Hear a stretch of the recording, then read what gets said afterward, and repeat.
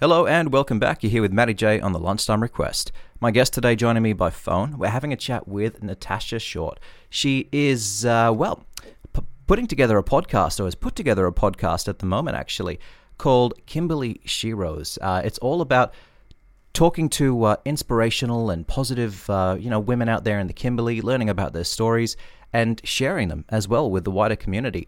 Here to help us learn a bit more about the podcast and, a bit about their history and who she's been talking to, we're speaking to Natasha Short herself. So thank you very much for making some time to speak to us today.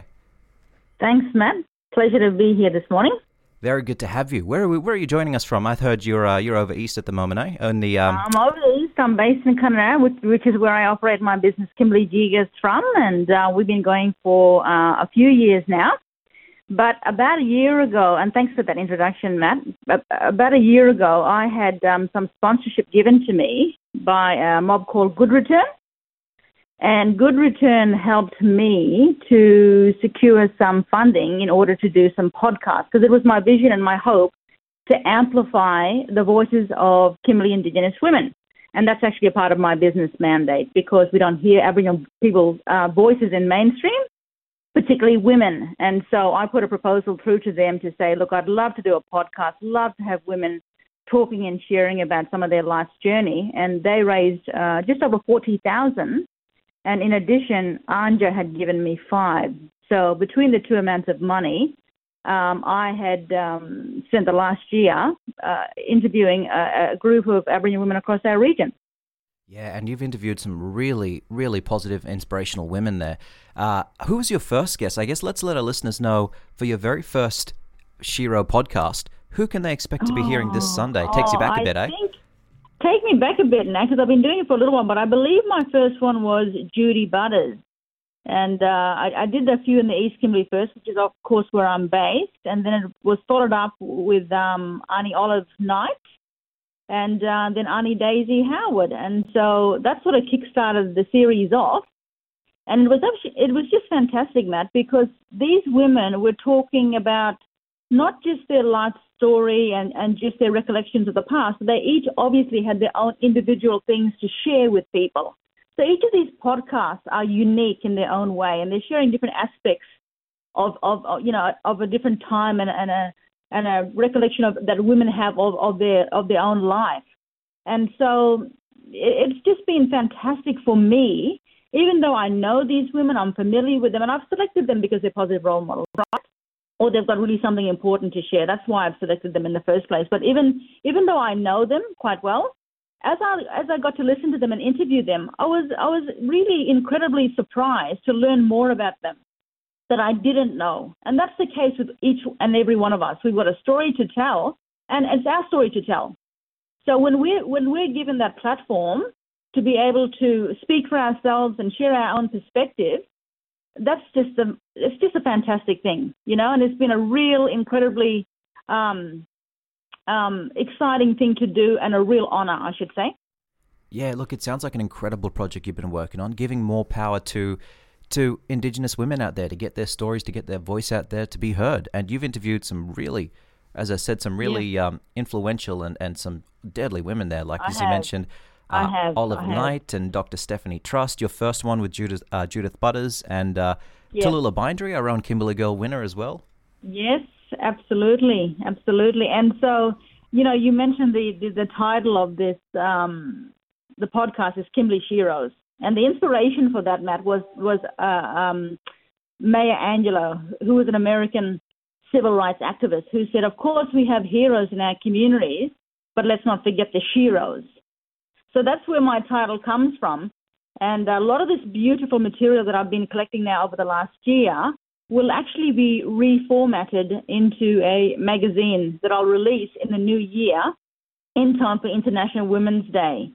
That's a bit of exciting news. So it's really, really exciting stuff, because as we've transcribed those interviews, the strength and the power of those words have really come to life in written form, and that's the basis of our content for our new magazine, Kimberley Sheroes and Not So Secret Women's Business, ready for release in, say, February next year.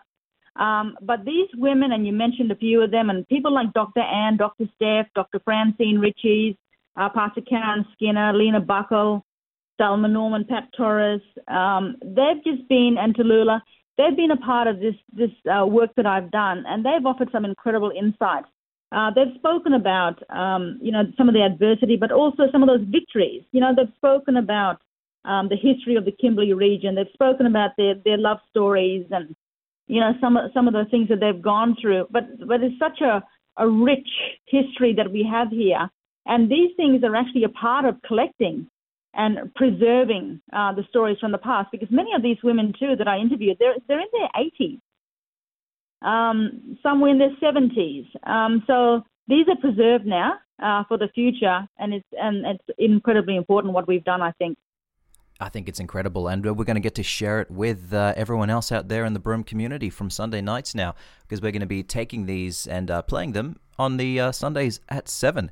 I have a couple more quick questions for you, Natasha. Getting into podcasting, did you have much experience beforehand, or was it something you sort of jumped into the deep end? Did you do some workshops? Oh, Matt, it was so funny. See, because one of my mandates is to amplify Indigenous women's voices, I knew that, okay, a podcast is a great way, because I knew that it was, of the times. People are listening to podcasts now. They're not so much reading. They're driving and listening to podcasts.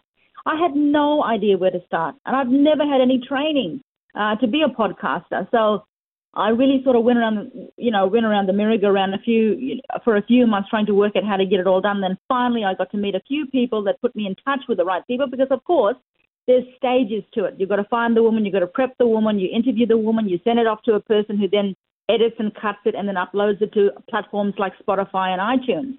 So it really was a big learning curve for me.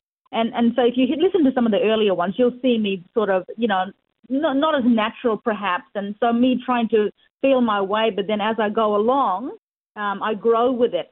I learned along the way, and the women have been so generous to accommodate me on that too, But at the end of the day, the way that they've been able to share from their heart and their stories has just been a real privilege, I must say, and I can't thank people enough who have assisted me in this project, because it's not just me that's trying to lift women up and build women up and empower women. Other people are wanting to do that as well. So they've assisted me in that project, and I'm ever so grateful.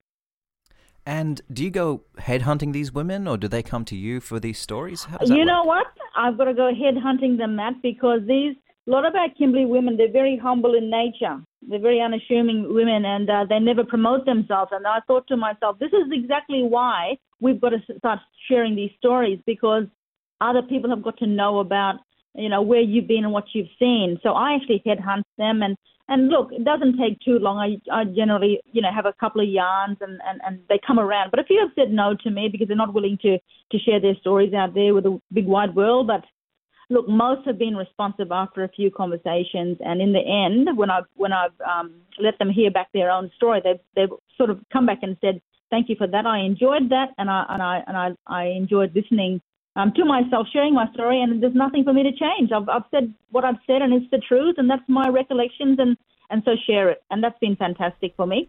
Yeah, I've been listening to the podcast. There's something so raw and honest about them, and I just love that that natural sort of sound between you two. It's like a conversation, a yarn. Yes, that's right. It's been good fun. Is there one final thing you want to let our listeners know? Anything else about the experience of the podcast? One final thing you want to put out there? Oh, look, listen to it. I think people, especially people who are coming to that, and we've had so much fantastic feedback. I have. And we can see already that it's been downloaded, so many times, and people are really appreciating the content. But especially for new people coming into the region, perhaps, Matt, because we have a high turnover of people who are, they're transient in the region and stuff. This is a fantastic way. It's a fantastic resource to take some time, and we've broken it down so each episode is no more than, say, 30 minutes. So it's in bite-sized pieces.